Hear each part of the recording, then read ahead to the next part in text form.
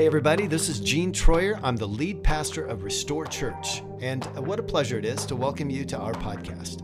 It's my hope that you will be marked by love and encouraged in your faith and inspired to become all God has created you to be. Now I invite you to lean in and enjoy the podcast.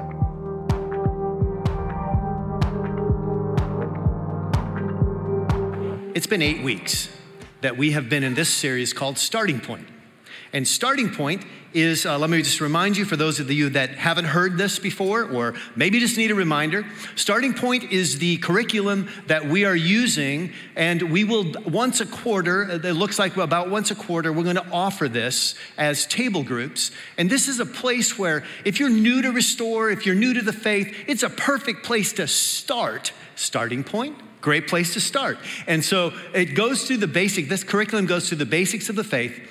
And so up to this point, we have talked about faith having a starting point. Like all of us have a starting point somewhere. We were all born, we had a starting point. We all started working sometime. We went to school at some point. We all had a starting point. Faith has a starting point as well. We talked about the problem of sin. We considered whether we were just mistakers or if we were actually sinners. We landed on sinners, by the way. Mistakers is kind of a more comfortable thing to say. But really, the bottom line is we all sin and fall short. We talked about how do we trust? How do we build trust? We talked about rules and rule keeping, and if you were raised in a church or maybe no church at all, you know about rules. There are societal rules, there are cultural rules, and then there are some man-made rules that sometimes we feel compelled to keep those rules even though there's no biblical foundation for them. We talked about the beauty of grace that we can extend to each other because God in Jesus has extended grace to us. And last weekend, Jordan talked to us about faith. And then today, I want to talk to us about an invitation to purpose. Invitation to purpose. I mean, the odds are that you want your life to matter. You want your life to matter. You don't want to waste your life. The way you live your life may say something different. The way you're currently living might point to, I don't care. I'm just going to do whatever I want to right now. I'm going to do whatever the flesh wants, whatever my humanity wants, that's what I'm going to do. So maybe right now, the fact that you desire to have purpose in your life isn't so visible. But if you peel back the layers, and if you figure out, okay, what's at the root of my situation right now? You might come to the conclusion that you do want purpose in your life. I mean, we all, like you and I, we all look for meaning, don't we? We all look for meaning because we have this notion that life is supposed to have meaning. And many of us probably sense that this thirst that we have, it just won't be quenched unless we connect with something greater than ourselves. In our culture and in our day, how many times have you heard something like, especially on social media, sometimes you hear people say or watch people write things that would indicate that, well, if you're not the praying sort, maybe you can appeal to the universe. Or if you're not the praying sort, maybe you can talk to nature. What many of us don't know is this is just another form of idolatry. This is just another, it's pantheism. God in everything, actually, God in us. We are the bearers of his spirit.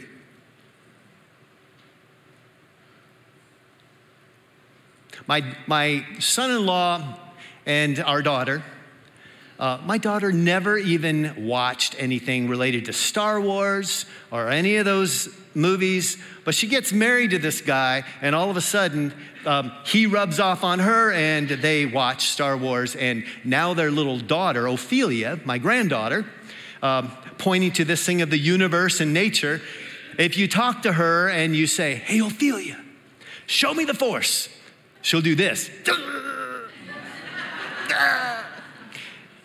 They're training her up, right? The force, the universe, nature.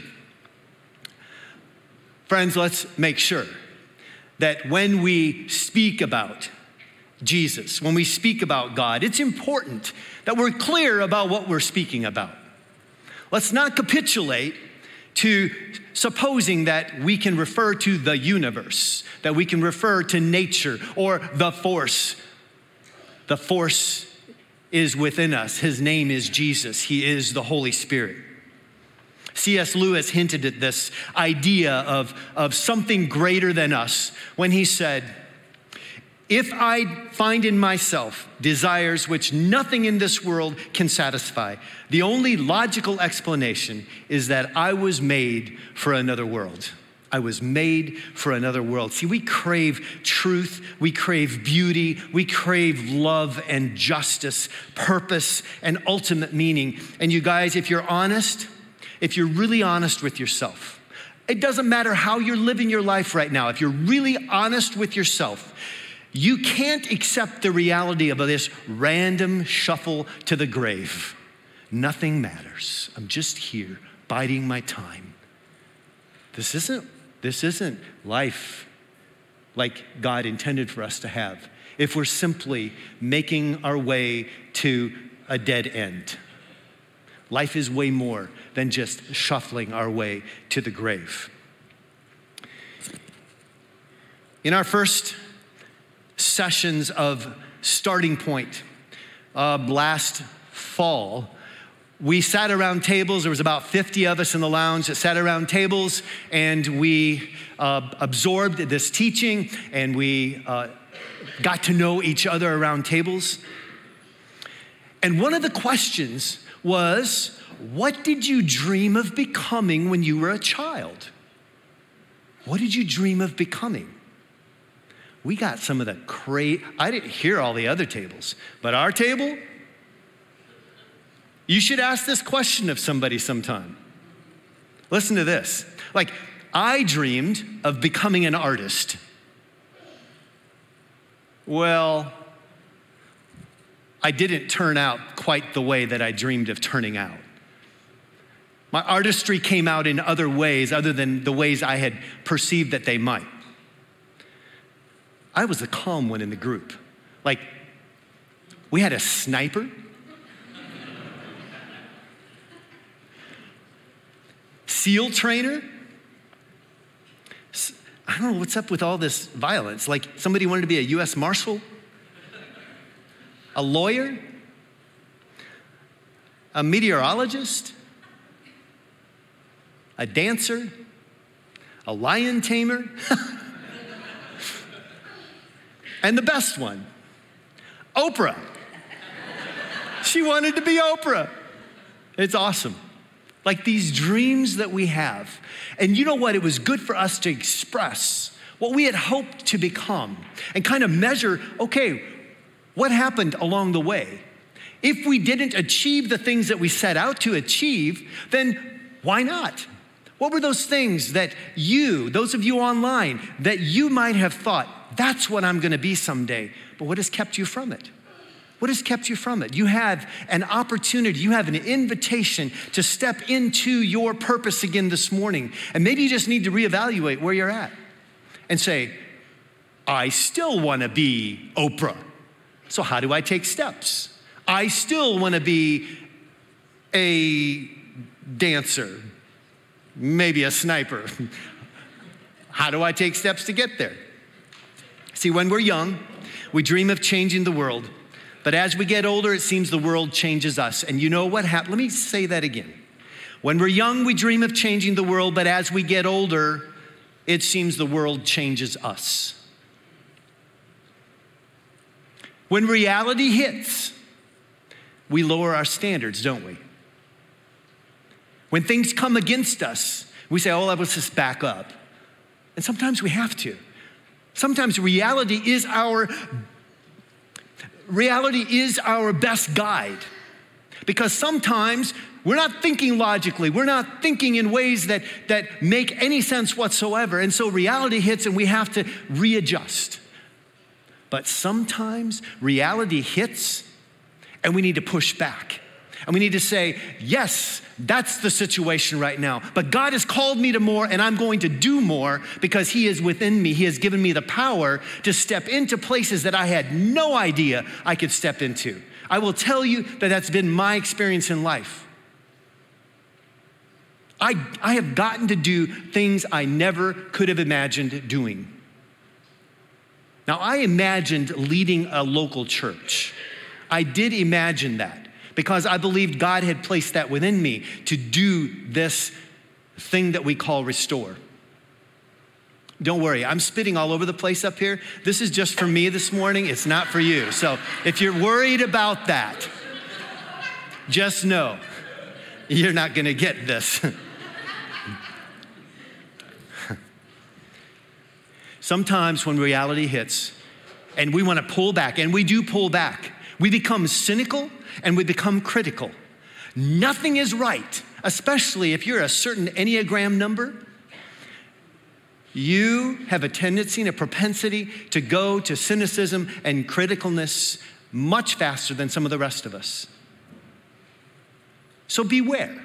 Watch your responses. What is the Holy Spirit doing in you? See, around here, we talk a lot about, we gather here on Sunday mornings. But tomorrow and Tuesday, Wednesday, Thursday, Friday, we're going to be in the workplace somewhere, many of us. How we represent Jesus in those places is far more important than how pretty you look this morning, or how cleaned up you look this morning, or how good you smell this morning, or how expressive you are as we worship this morning. All of that there's nothing bad about that. What's really detrimental to our spiritual growth is if we do nothing with what our experience informs us of this morning when we get to Monday. So let me just say again, the significance of your presence here in the space this morning, the significance of your presence online this morning, absorbing what has been happening in this space is really, really important. But when the shoe leather hits the road, that's when it all comes together. All of us desire, I desire a long life. I want a long life of purpose and meaning. But when life doesn't meet our expectations, when we hit a wall, we have this propensity to move towards cynicism and frustration, and all of us have met old grumpy men, right? And bitter women. Are you an old grumpy man or a bitter woman? We've all met those people. And we all have the potential for becoming one of them if we don't renew our minds, if we don't think correctly, if we don't begin now. Because most of you aren't old. Most of you are young. Most of you have the ability to change course. And so if you're headed down the wrong road this morning, this is an invitation to purpose. This is an invitation to becoming all that God has called you to be. And He's not called you to be a grumpy old man, and He's not called you to be a bitter woman.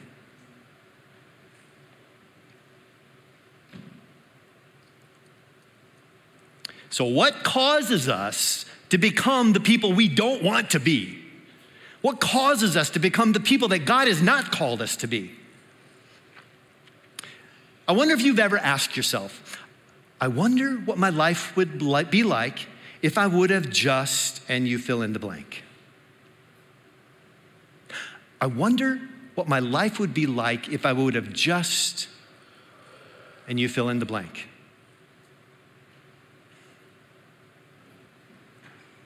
Have you made a wrong turn somewhere? Have you turned left when you should have turned right? Did you go straight when you should have turned one way or the other? The cartoon character Bugs Bunny, he made this line famous. He said, "I knew I should have made that left turn at Albuquerque." Do you remember that line? Probably not, you're too young. But some of us remember those cartoons. I knew I should have made a left turn at Albuquerque. This is when he's been digging through, and in multiple times, in multiple cartoons, he is digging down underground, trying to get to where he wants to go, and he ends up at the wrong place. And he gets up and he says, I'm in the wrong spot. I made a wrong turn somewhere. What if God has a plan for you this morning that isn't contingent on who you've been or what you've done? What if God's plan for you doesn't have anything to do about where you've been or what you've done? What if you could restart your faith? What if restarting your faith could restart your life? Jesus said part of the reason he came was so we could have life. In John 10:10, Jesus says these words, "The thief's purpose is to steal and kill and destroy." He does this compare and contrast. The thief, not Jesus, the thief comes to kill, steal, and destroy. And he says, but my purpose is to give them a rich and satisfying life. My purpose, he says, is to give you real life, to give you an abundant life. 20 years later, Paul told his protege Timothy, he says in 1 Timothy 6, he says, teach those who are rich in this world not to be proud and not to trust in their money, which is so unreliable. Their trust should be in God, who richly gives us all we need for our enjoyment. Tell them to use their money to do good. They should be rich in good works and generous to those in need, always being ready to share with others. By doing this, they will be storing up their treasure as a good foundation for the future, so that they may experience true life. It's like he's saying, hey, Timothy, live with an abundance mindset. Live generously and take hold of real life. Really live. Don't live like a stingy miser, but live with arms wide open. Live generously. As I was preparing for this, I had to think about a moment in my life when I lived with a bit more of a scarcity mindset. And sometimes it doesn't come with, Paul is addressing the idea of money here and how we think about money, how much trust we put in money. But in my circumstances, for example, it was people. I had people around me. And at my previous church, I had a worship leader who was leading worship every weekend. He was the creative arts director of our campus. And I get a phone call one day, and it was from one of the other pastors suggesting that I should give up Don so that Don could go to a different campus and lead worship there. No. That was my immediate response. No, I don't think so. Because what am I gonna do? What are we gonna do? You're taking him. Do you have a plan to replace him? Turns out there was a plan. But Don and I were in sync. We had a thing going. And I didn't want to give him up. And so I immediately was like, I had this real tug of war within myself. Am I going to live with a scarcity mindset and go, I don't know that I don't know if God's gonna replace him. What's gonna happen? No, I can't do that. I'm gonna have to pull him in and just say no. But gradually, and this all happened in seconds, but it seemed like gradually, because I turned and responded positively. At least I said positive words. I didn't really feel it yet, but I said positive words. And as I was preparing this weekend, I thought about that circumstance and how helpful it was to me. Because guess what I saw? I saw the departure of a fantastic worship leader. And then I saw new people rise up. I saw people come in to lead in ways they hadn't led before. And all of a sudden, I saw the abundance of God and how every situation where we think there's going to be scarcity, if we lean in and if we are faithful, if we believe that God can do all that he says he will do for us, then our lives, our minds can be transformed from a scarcity mindset to an abundance mindset, because God wants all good. Did you know this? God wants all good things for us. And sometimes when wars and rumors of wars are happening, the opportunity for us to say, God, where are you? Because I'm not feeling you. And then I'm reminded that God doesn't necessarily want us to, we don't always feel. If we base our lives on our feelings, then we're going to live our lives in scarcity. We're not going to live our lives in abundance. Who do you say God is? And who does God say you are? Who do you say God is? And who does God say you are? In Matthew 16, Jesus posed this question to Peter. Then he asked them, who do you say I am? And Simon Peter answered. Actually, let me back up. Jesus posed this question to his disciples, and Simon Peter responded. When Jesus poses a question to you, to the people around you, are you the first or the last to respond? Are you the first to say, here am I? Or are you the last to say, I think I'm here? Simon Peter answered, you are the Messiah, the Son of the living God. And Jesus replied, he says, you are blessed, Simon, son of John, because my Father in heaven has revealed this to you. You did not learn this from any human being. Now I say to you that you are Peter, which means rock. And upon this rock I will build my church, and all the powers of hell will not conquer it. Jesus spoke life into Peter.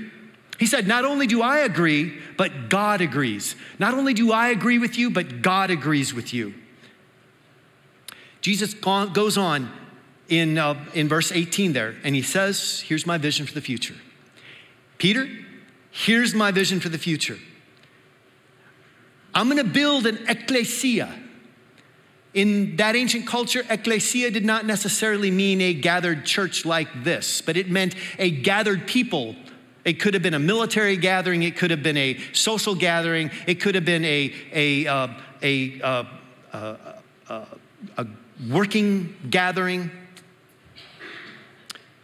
Jesus said, I'm going to build my church. I'm going to build a new assembly, a new gathering of people that are believing that he is who Peter declared him to be, the Messiah, the Son of the living God. Now, if you think, well, I just can't, like me and my friends, we can't accomplish much. You might not accomplish what these 12 did. But really, at that moment, people could have looked at that statement and said, you're going to build an ecclesia with 12 plus you? But 2,000 years later, here are you and I. Here are you and I having a conversation, believing that we are in the presence of Almighty God because of these 12 plus Jesus and thousands upon thousands upon thousands of others since that day. Let me just make a note that Jesus' reference to hell was a reference to death. His point was probably obvious to that original audience. What he was saying was not even death, not even my death will stop the ecclesia that I'm building. It's astounding that today in the 21st century, we can look back and we can see that in the very city where he was tried and crucified, where Jesus was tried and crucified, that's where the church was born. They had no buildings, they had no creeds, they had no Bible as we have it today. Just a gathering of people with one thing in common. They believed that Jesus was the Son of God. There is no end to what we can accomplish when we are gathered together under one belief, under the power of the Holy Spirit, believing that Jesus is the Son of God. Well, who do you say God is? Who do you say God is? Who does God say you are? I wonder if you've made decisions in your life that reflect an attitude that says, hey, I'm just giving up. I'm frustrated. I can't do this. I'm just giving up. I wonder how connected you are to this faith community or a faith community. Are you inviting people to speak into your life to help you grow and become who God created you to be? See, Jesus didn't predict a religion. He didn't predict an institution, but he predicted a people that would gather under the banner, under his banner. He predicted an assembly of imperfect people with faith in a resurrected Savior that would move them to embrace a lifestyle of grace, a lifestyle of forgiveness, and a lifestyle of kindness. Maybe these aren't terms you would use to describe the local church.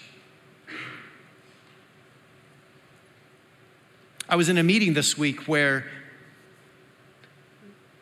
there was 30 people, and one of those 30 stood up and said, I don't have a good relationship with my remembrance of the local church is not a good thing.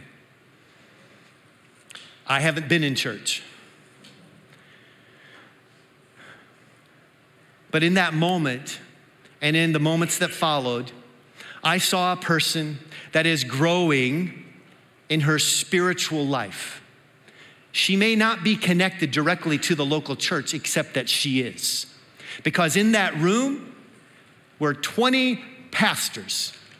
There were many, all of us in the room, except maybe for her, had an experience that we would say is the lifeblood of our existence. We follow Jesus. So to say that I'm not involved in a local church is a bit of a stretch for her because the church was all around her. The church was all around her. And I was able to say to her, I see Jesus in you, whether you are in a local church or not. I see Jesus in you. I see the growth. I see you speaking words of kindness, of love, of grace. And I see your heart. See, sometimes you just need to identify what is already in somebody, call it out of them, in order for them to grow into the person that God's called them to be. I don't know her story has no end at this point. Like, we don't know. But I think she's gonna be here someday. Maybe she's here this morning. If you are, welcome. Here's the good news. In every generation, there are believers, followers of the way of Jesus, that don't view church as a place, but as a movement that is counterculture. We push back the darkness. We are counter to the culture, a movement that is characterized by love for one another and for the world, and we count ourselves in that number.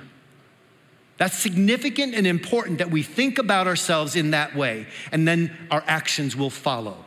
My hope for you and us is that as we've spent these last 8 weeks together, that as you start or as you restart your faith, I hope that you will find your place in the local church, that you will be an active participant, doing for others the good that's been done for you. This means that we step into not consumers, but contributors. Not consumers, but contributors. That's one of the first steps we take as we step into the local church, is to say, here am I. How can I help? How can I help? I've been helped. How can I help others? Thanks for joining us for today's episode. Please rate and review us on Spotify and iTunes, and join us again for next week's podcast. We love you and pray blessing and peace over you and your family.